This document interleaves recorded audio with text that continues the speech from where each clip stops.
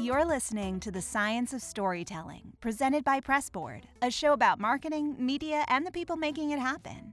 Your host is Jared Grimm. On today's Science of Storytelling episode, I'm chatting with Yosef Johnson. Yosef is Senior Vice President, Head of the Brandshop at Group 9. We're going to chat about growing up as a Bulls fan and then getting to work on the iconic Jordan brand, his stint in investment banking right in the middle of the financial market collapse, and curating experiences with Pickle the Pig for Airbnb. If you like this episode, please leave us a comment and let me know what you think.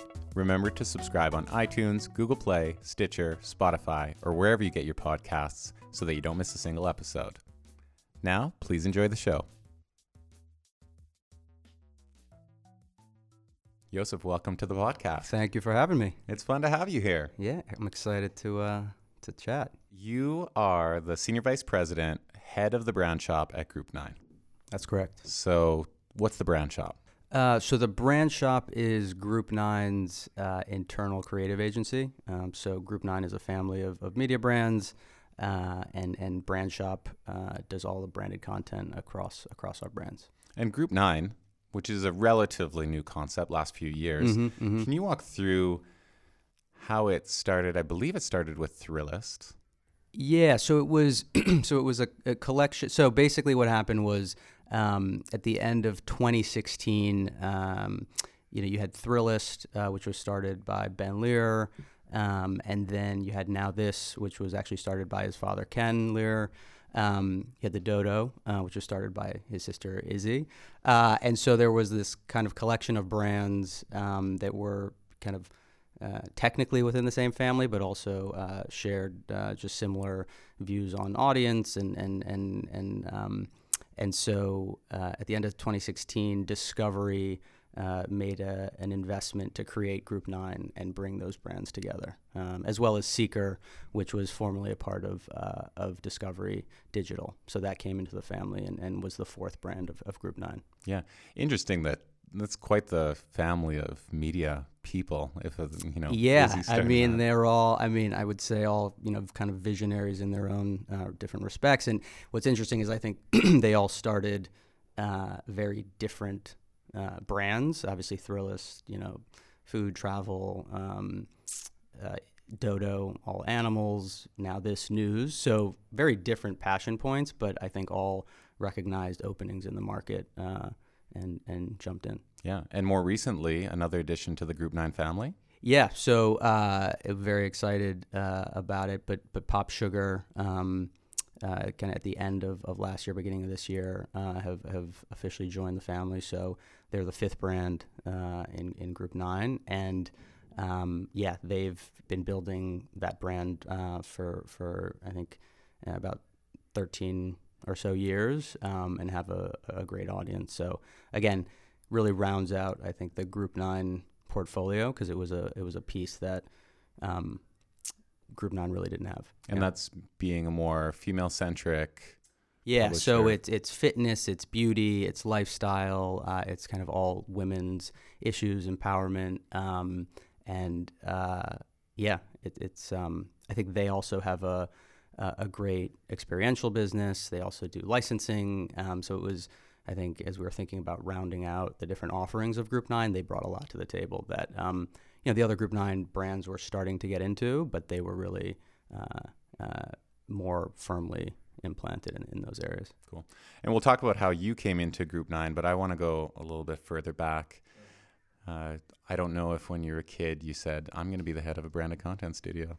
I didn't. I grew up in Chicago, loved basketball, was fortunate to grow up in the golden era of the Bulls. So Michael Jordan had, as many sneakers as my parents would buy.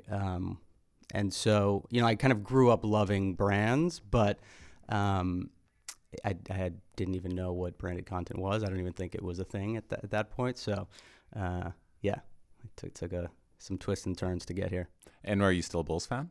Yeah, always. Yeah. I mean, I've lived in New York 13 years, but if, Bulls are playing the Knicks or the Nets, I'm rooting for the Bulls. Yeah. So, yeah. I have a similar. I think when you grow up around a dynasty like that. So I grew up in Edmonton in Canada, which was Wayne Gretzky. Okay, yeah, Right. Wayne Gretzky was, and they won 5 cups, and you just can't breathe that back out of yourself, right? No. So especially in those formative years. I mean, it's yeah. So I think no matter how long I live here or somewhere else, I mean, I'm always happy to, I'll always root for the Knicks or the Nets when they're playing someone else. But yeah. Same with the Cubs. It is amazing the way that you can be so impressed upon at that age. I still play hockey right now, and I became a defenseman because when I was maybe 7 years old, Steve Smith, which was a defenseman for the Oilers, we used to watch the players come out. We'd go downstairs and watch them come out of the room to go for practice. And Steve Smith rolled a puck to me, and he was a defenseman. And that rolling of that puck to this like 7-year-old kid, I play defense now. I've played defense for like 30 years or 25 years since I was 7 years old. Decided I was going to be a defenseman at that age. Yeah. I don't know if I would have been maybe I could have been a great forward. I never made the NHL, so I don't know if that was like a defining decision. Maybe. There's still time. So let's talk about how your career started then. So did you get right into media? No, actually. So I started in finance. So I went to Williams College in Williamstown, Massachusetts. I was an econ and history major. I think like all college kids, you don't really know what you want to do / what's really out there to do. And, being an econ major, the consultants and the bankers kind of descend on campus recruiting, and you're like, I don't want to miss that boat. But, I had actually, at the time when I was probably a junior, I had read about Steve Stout. I remember reading in Rolling Stone a Steve Stout article that he was starting this agency Translation. And I actually was like, oh, that sounds kind of interesting. I loved hip hop, loved rap, and seemed like a way to marry the worlds, but he was super early, and I think I sent a blind email to them, and they were just getting off the ground. And at the same time, investment banking internships were, being well, not offered, but you could interview. And so I did and got an internship. And then basically went back to my senior year with a job offer to be a full-time, investment banking analyst. So I joined J.P. Morgan out of undergrad and got there right in time for the recession. So this was, 07 to 09. I was in the financial sponsors group, so we were covering private equity clients, and I really am grateful for the time that I spent there and the experience. I think you learn how to work, really hard and long under fairly stressful, in a fairly stressful environment. And my Excel skills are still, top notch. No, I don't know if they're top notch, but they get me by.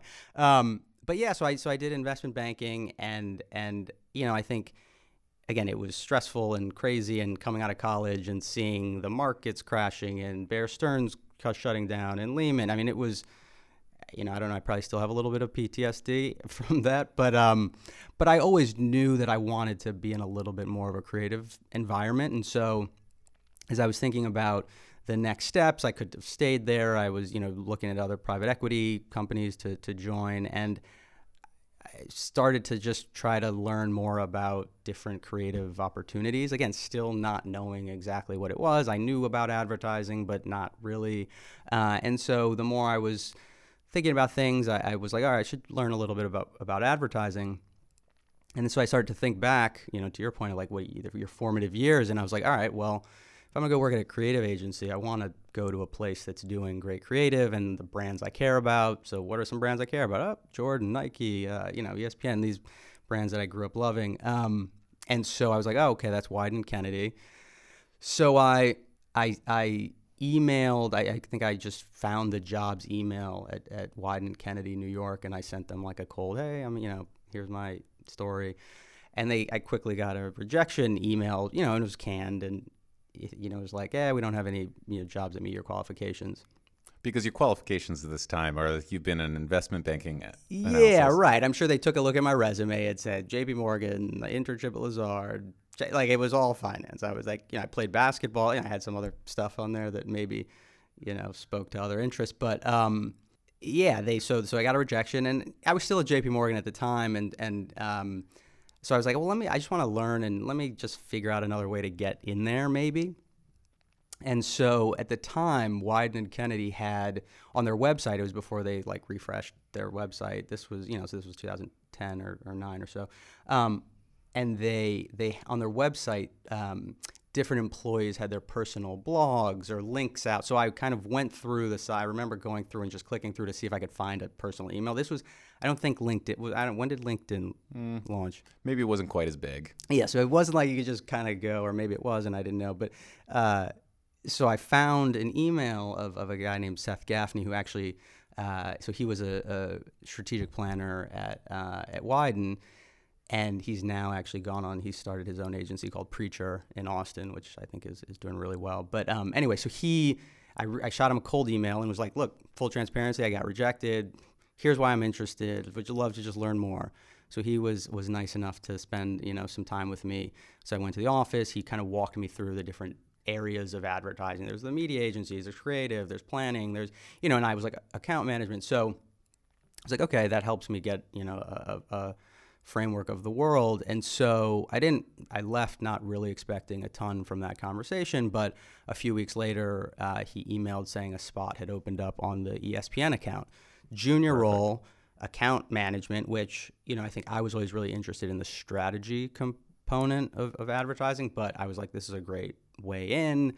I'll get in there, figure out what I like, and hopefully try to, make some moves. So I started, so I went and interviewed with the ESPN team, and I like to say I weaseled my way in because they were looking at me. I think I wore a suit to my first interview there, and it's obviously Wieden & Kennedy. You don't wear like suits that often there. But I was coming from banking, so I think I left the tie at home, but I still had a jacket. So they were like, "Why are you here?" kind of thing.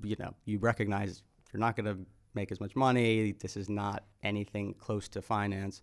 And again, I actually drew on for me, it was, I could tell a genuine story of what I was interested about because I truly was. And I talked about how even before I got into banking, I had been looking at brand strategy type of things just because that was what always appealed to me, even growing up. And, I think they looked at me like, well, if you've done investment banking, you probably get the hang of the job. You've probably been in, stressful work environments, so you'll probably do okay. But I think it was me proving to them that I genuinely was interested. And so I got the opportunity to work on the ESPN account, which was amazing. I mean, it was, my second job out of college. I was working on SportsCenter commercials, going to Bristol with different, it was, the amazing scripts and just the process of that team and that franchise that they've built with ESPN and just, the creative work that's gone into that. And then it was World Cup was the next thing I was working on. So that was South Africa, which was awesome. The NBA on ESPN. So there was just again, this is like a kid that grew up loving basketball and Michael Jordan, it was kind of all of the things that you'd kind of dream of. And so after ESPN, I moved over to the Jordan brand, which was awesome. And that was a smaller team. So I was still in an account function, but got to wear a bit more of the strategy hat, which was where I was really interested in spending time. And then, so I was there for about 2.5, close to 3 years. And I think, again, it was an amazing experience. And it was obviously polar opposite of JP Morgan. And so I was just, as I was starting to pick my head up a little bit, just thinking about, okay, this is awesome and I'm really getting the hang of it, but I miss a little of that like business setting. Again, I knew I didn't want to go back into banking or kind of corporate finance, but I missed a little of and I had maybe entrepreneurial ideas and things. So the opportunity with Now This came about through a good friend of mine, and I knew, Kenny was looking for, somebody young to wear a bunch of hats and be part of the early team. And so I interviewed with him, with Eric Hippo when they were launching Now This, and basically got the opportunity to join Now This, as one of the first employees. Yeah. Yeah. And this is when Now This, so we all know it now, we see it in the Sure, feeds, right, but this right. was conceptually a completely different direction than a news site had ever gone. Yeah. It was interesting. When I met with Ken, I remember distinctly him saying, he's like, look, we're 2 years too early, but if we wait, we're going to miss it. So we got to get going. And he was, I would say, from just kind of his finger on the pulse, it was spot on. Those first years, we were trying a ton of stuff. So you'd go out and say, oh, I'm working at Now. They're like, now what? Now who? Where do you work? What is that? And his, the thesis was, again, that young people, and he was the founder of Huffington Post, so he had done this type of thing before, but he had the vision to see that young people aren't watching late night TV or news. They're spending increasingly more and more time on their phones and social, so we need to build a news brand that meets them where they are. And again, it was early. It was definitely before Snapchat, before Instagram. Video on Facebook was fairly new, and so in our first couple of years, we were trying a lot of stuff, super interesting, creative stuff. The early team at Now This, a lot of those people have gone on to really run the news programs at CNN's, different places that are now really leaned in on digital. But again, we were early, and so I think it wasn't until the explosion of video on social and people really, cutting their cords and spending all their time on their phones did the Now This name and brand really become, a bit of a household. And then even a few years later, when people were starting to know the name, I would still, and I'm still kind of to this day surprised when people know it, but like, oh yeah, Now This, I love Now This. And again, because Now This is everywhere. Celebrities share it, politicians. I mean, it's really in the everyday conversation of culture. And so it's really no surprise, but because I was there from the early days and remember having to always explain it to people, it's still, a little bit of a shock when people know it. You remember it when it was nothing, right? So you're always going to have this impression of it's this small thing that a few of us in a room started, putting together some news videos and posting them up on Facebook. Yeah. And it's, it's got amassed billions of views over time, so there's going to be some people that recognize it. I know I started seeing it in my feed. I would get it from my Facebook feed or Twitter feed, and then I would get it from late night TV. I'd watch Jimmy Fallon, and they do that little bit at the beginning where he does his monologue, talks about the news. And it's two really weird places to be getting your news from because it's all tiny little bites. Right? You're not getting these full stories that come out. And I like this evolution of news, and I think Now This started it, this idea that, each of the Now This posts that I remember they just tell one story. Sometimes there'd be several clips in a row that would cover the day's news. Mm-hmm. But I'm seeing this on podcasting with The Daily, where New York Times, I'll listen to that and I'll just get really deep. So rather than, a 6 o'clock news where you're covering every single subject of the day over time, I like to be able to go really deep on just a few specific stories every day. Sure. And I found that maybe it's a different way of consuming news. We're getting it from a lot of different places, but we're getting it in our feeds. Yeah. Which I think was the part that it was very ahead of its time because like you said, there was no, Instagram wasn't huge in a way that wasn't photos. Snapchat wasn't around. I mean, Twitter wasn't what it is now. Right. We really had just Facebook and the idea of, because Now This launched without a website. Yeah, well, right, exactly. That was the whole premise was you don't really need to follow us on a website because we're everywhere, in your pocket on your phone. And yeah, I mean, even the text on screen format that's now everywhere. I mean, I remember, again, early days of Now This, things still had VOs. Everything was voiceovered, and we were kind of like, oh, wait, people are going into their feeds with the sound off. So we need to create a way that people can still get the information without turning their sound on. And so that was when we launched a format with text on screen. I know BuzzFeed was obviously there in that space as well, but I think if you really go back to the early days and look who was first. I mean, that was definitely a Now This pioneered thing. I can see Now This taking, that I do remember that being, and now it seems so natural. Like, why would you not? It seems almost common sense afterwards. Sure. It's the same as, top down. BuzzFeed could probably take credit for Hands and Pans. Sure. Because tasty, right? Of course. Or like the listicle. That was definitely, a thing that they owned. Yeah. Yeah. So someone comes up with this idea and they're like, hey, let's give this a try. It turns out to be popular. Everybody does it. And sometimes you forget that was quite innovative at the time. Sure. So you're in Now This. You're part of a small team. Yeah. Now this Group 9 doesn't exist yet. Right. Everything's still separate. Maybe there's a family connection and investment connection between them, but they're not one entity. And then how do you go from Now This into your role at Group 9? Yeah. So when Group 9 formed, obviously we had to figure out what parts of the business get centralized, what stay more independent, and obviously the editorial brands all remained their own, and the central services across sales, marketing, obviously finance, legal, kind of all of those central functions got brought over to the Group 9 level. And so we had to figure out, obviously Now This had a small team that was doing branded video. Thrillist had a team that was doing some branded video, but a lot of branded written and photo. Dodo was a younger brand, so they hadn't really built out any of their branded offering.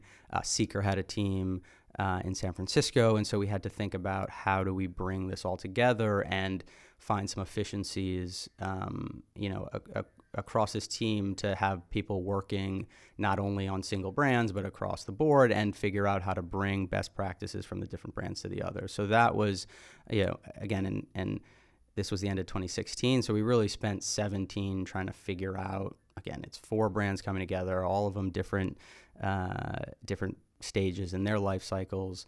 But when Brandshop was formed, so basically I moved over to the Group 9 level to run what is now Brandshop, which is the centralized creative shop within Group 9. Yeah, the brands themselves are really interesting.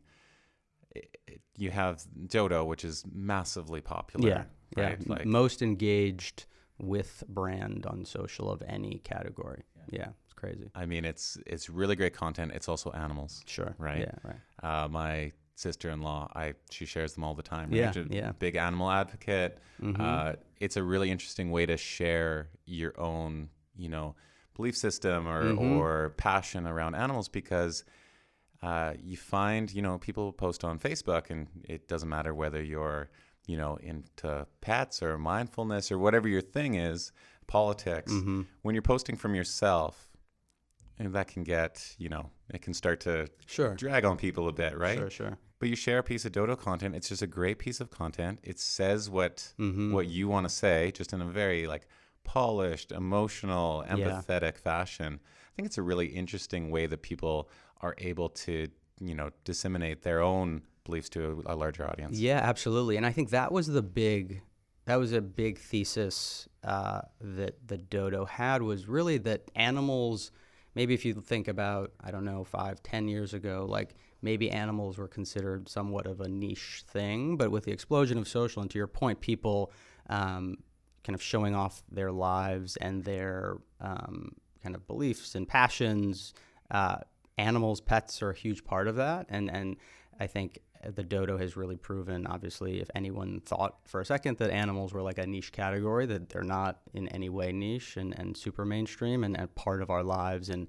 families. And I think we're seeing that, obviously, the editorial side and the audience that they've built, but also on the advertiser side. I think brands or advertisers that might have looked at a pet or an animal brand as how do I fit in if I'm not an endemic food or pet food or something like that, but you see auto and you see technology and all of these brands that want to associate with the Dodo because they understand that it's really central to our identities. Yeah, definitely. I see commonalities between people.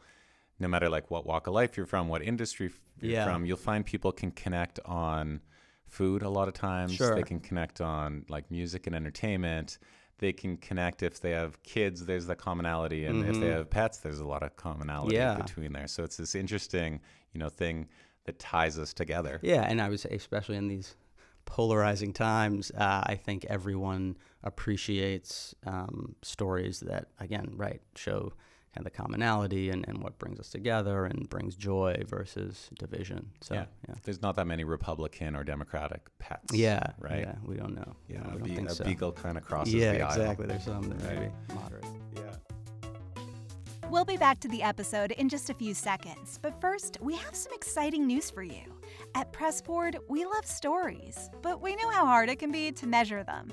So we're here to help, whether it's a sponsored article on a news site, an Instagram post from an influencer, or a video on YouTube. Our tech measures it all. Pressboard is already trusted by Spotify, Intel, NBC Universal, Hearst, and thousands more. And here's the big news. Listeners of the podcast can try out the Pressboard platform for free. Just email info@pressboardmedia.com right now. All right, let's get back to the show. So let's talk about Brandshop and the content that you're creating for brands. So you have these endemic brands. You have Thrillist, and Dodo, and Seeker, and now Pop Sugar. How are you bringing brands into that mix? Yeah. So everything we're doing from a branded side is really trying to stay true to the DNA of our Group 9 brands. And so what we're looking at is, what are the types of stories that each of our brands, and I think in the lexicon, like when we say brands, some people think advertisers, but when I'm saying brands, I'm saying our Group 9 editorial brands and then referring to the advertisers. But, we're looking at the types of stories that really resonate with our audience from an editorial standpoint. Like what are our audiences coming to us every day to consume? So if it's now this and it's social justice, it's the Dodo, animal welfare, Thrillist, right? The best places to eat, drink, travel. Those are the things that people come to us every day for. So when we're talking to advertisers, we're like, look, we have a built-in audience that is spending, millions of hours with us on a, monthly basis. If you want to kind of connect with our audience, you really need to speak the same language versus trying to just come in and, jam a brand message through. So how can we find that alignment and tell a story that is important to you as an advertiser and your product and your mission, but also is true to our brand? So I like to think of it as Brandshop always having two clients. We have obviously the advertiser who's coming to us and trusting us to tell their story, but we really have to be, good stewards of our own brands and make sure that we're not creating stuff that looks crazy on a Pop Sugar feed, right? Like we want the audience to feel like, okay, we're not, we're always, tagging everything and letting people know it's an advertisement, but we don't want our audience to be like, what is this thing that's showing up here? This feels totally foreign to us. Yeah. So we're always trying to find that balance. Well, I would say as much as you disclose it, which of course you're going to do, you're going to say this is from the advertiser, to a regular person, it's just more content coming from the Dodo, right? Whether it came from an advertiser, they know what brand this is coming from or what publication this is coming from. And everything that they see is going to inform their impression of the Dodo, whether it's from an advertiser or not. So if that alignment isn't there, and I would also say the advertiser, what they're primarily buying from you is this connection to this audience around a topic that maybe they don't have the credibility of, maybe they don't have the expertise in. Right. So I think that alignment is really important. I've noticed a big change in the last, 5 or 6 years from it being, hey, we just need to do like the checkbox. Like remember when everyone had to put mobile on a plan, right? And content marketing became one of those things too. And I've started to see a lot more close alignments with editorial. And I've seen you're starting to see ROI come from those alignments that are really tight. Let's talk about a specific campaign. I want to talk about a campaign that you did with Airbnb and the Dodo. Yeah. So maybe you can, paint us a picture of that campaign. Yeah. So that's a super interesting one. So Airbnb, kind of at the end of last year, they launched. So obviously everyone knows Airbnb you can rent properties.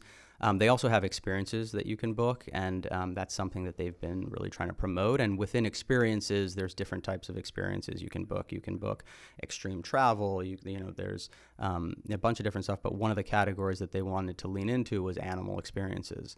And so I think they looked at the landscape of, okay, if we're trying to launch these experiences to animal lovers and this community of people, where are those people? And obviously the Dodo is a very trusted brand amongst people that they would want to book these experiences. So we worked with them to create a campaign, but really a partnership that's hits on a number of buckets. So one is we actually created our own Dodo and Airbnb experiences. So these are ones that we looked at our data and some of the different stories that had resonated. So, kind of celebrity pets and animals and different things. And we created experiences around them that you could actually book on Airbnb. And then we created content to promote those experiences. So obviously there's a media component, there's brand awareness, but at the end of the day, we're also trying to drive bookings. And so then in addition to the Dodo experiences that we created, we also promoted other experiences that you could book through Airbnb that were animal experiences that the Dodo, kind of recommended. And so, again, you have this campaign or again, partnership that moves beyond just a media buy. It is really how do we create upper funnel awareness, and then how do we actually drive a meaningful business outcome for Airbnb. So it's an ongoing partnership, and it's been great. And there's a lot of learning and on both sides, and we're looking at ways to evolve it, and it's been great. So in these experiences that you're creating, so you have these animals that have become celebrities in their own right. Sure. Right? Because the audience is really into them. Mm-hmm. And you create experiences that now are available on Airbnb as an experience. Exactly. So the public can go book them. There's all types of wild things that you might not imagine you can do with animals. But again, and I think the other thing that was really important for Airbnb was, they take, just kind of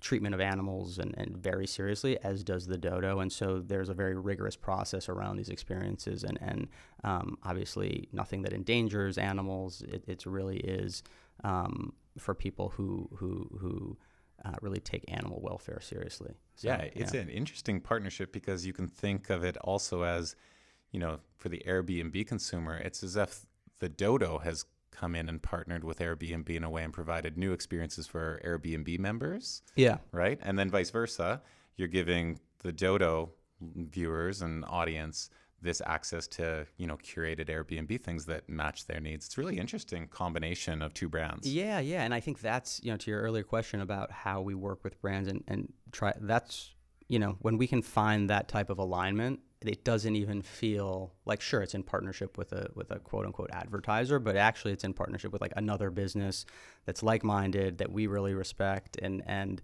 again, that's the types of partnerships that we love, or just there's nothing is forced in it at all. Yeah. And tell me about Brandshop Originals. Yeah. So Brandshop Originals is a little division within Brandshop that we've started. And really it's a way to just create, mid or longer form content that brands can be a part of. And so it's really something that was born out of a number of folks on the team, our head of video, Ralph Arend, who has a lot of really great ideas, and some other folks that, we kind of have ideas that we'll pitch to brands. They may or may not buy them, but we think are really cool, and we should, pilot them and figure out ways to bring them to life. And so we've got a little bank of pilots that we're, bringing out to the world, and our sales team can bring them out. And then we're also, in conversations with folks to get some creative structures to get them made. That's cool. So it's almost like you have these pilots that are, I bet they're still spec, right? They're ideas. Yeah. And then it's like if you're doing an independent film and you're looking for funding, right? Exactly. So it's like you shop it around a bit and see if there's a good alignment with a brand, and then you build from there. Yeah, and I think that, with branded content, the lines are all getting blurred, right? You have advertisers who want to, we've worked with advertisers that want to create original shows that we can then go sell to a network, right? It's not, I think the boundaries of what branded content can be have definitely expanded. And so at the end of the day, I think people really want to see great content. There's no shortage of content. So, you don't want to just be throwing stuff into the void. But I think if the content is good and compelling, there's oftentimes a home for it. Yeah. So. And now I know your background in investment banking probably doesn't come into the future of media quite as much, but starting out at Sure.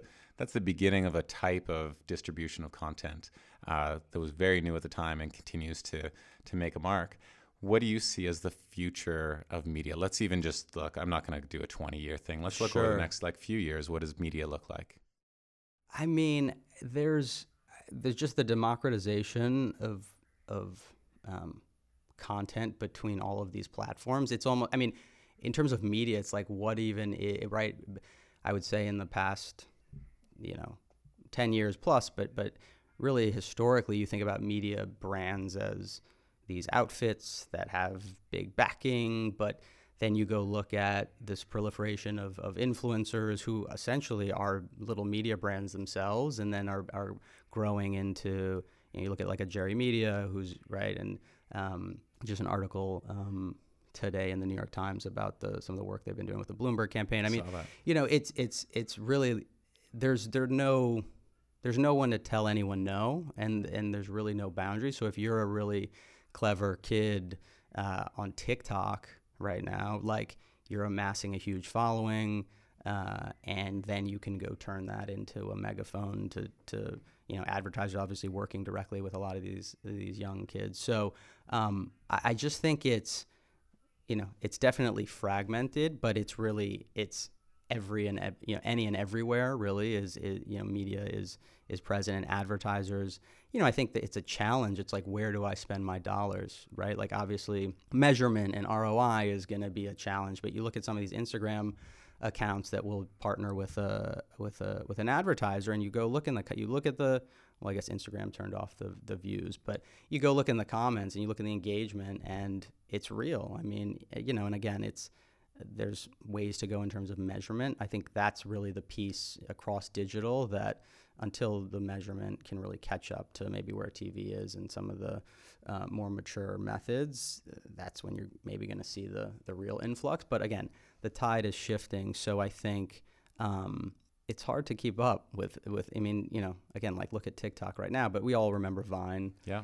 And I think a lot of people feel like, well, how are they going to take it to the next chapter? I think Snapchat showed that they were this young, hip, had their finger on the pulse, and they've turned it into a real business. And so I think there's going to continue to be newcomers, platforms, people that turn their individual brands into bigger brands, and there's no shortage of places that advertisers can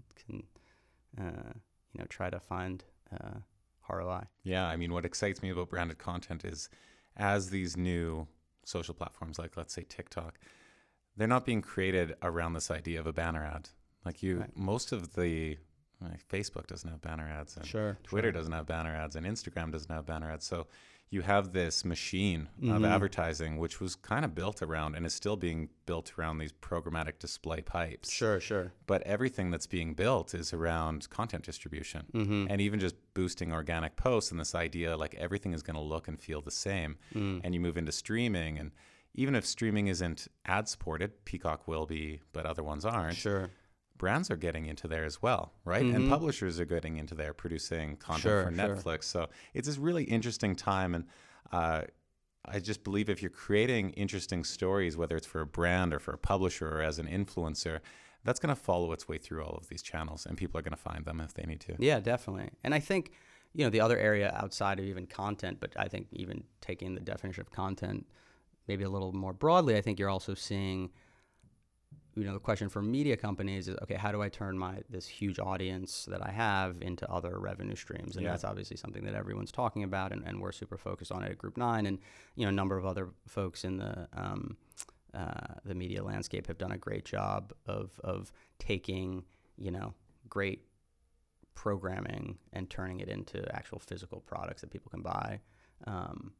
Obviously the work that Complex has done with Hot Ones and then a hot sauce, like that's, a great case study in how do you actually extend the IP beyond just, content that people can consume. So yeah, it's a fun time in media and branded content. Yeah. So before I let you go, we do a book club, we do a movie club at Pressboard, and I'm always looking for recommendations. So wondering if you have a favorite book or favorite movie you'd recommend. My wife will be embarrassed because she says I don't read enough, and she is right. So a book is not coming to mind as quickly as it should. But I would go with a movie. It's an oldie but a goodie. Thomas Crown Affair is one that anytime it's on, I'll watch it. So yeah, I've watched that one. I'll throw that. It used to be on TV all the time. When yeah, you just right. watch That's it over and over again. Right. I love that one. That's a great choice. Yeah. Well, Yosef, I appreciate having you on the show. Yeah, thanks for having me. Great. I'm glad that you didn't go into investment banking, or else we probably wouldn't be talking right now. So congrats on all the success, and we're really looking forward to seeing what Group 9 and you will do next. Awesome. Thanks for having me. Thank you so much for tuning into The Science of Storytelling. Don't forget to leave us a comment. We love hearing from you. We have a ton more episodes coming up this season with some absolutely amazing guests. So make sure to subscribe on iTunes, Google Play, Stitcher, Spotify, or wherever you get your podcasts so that you don't miss a single one. See you next time.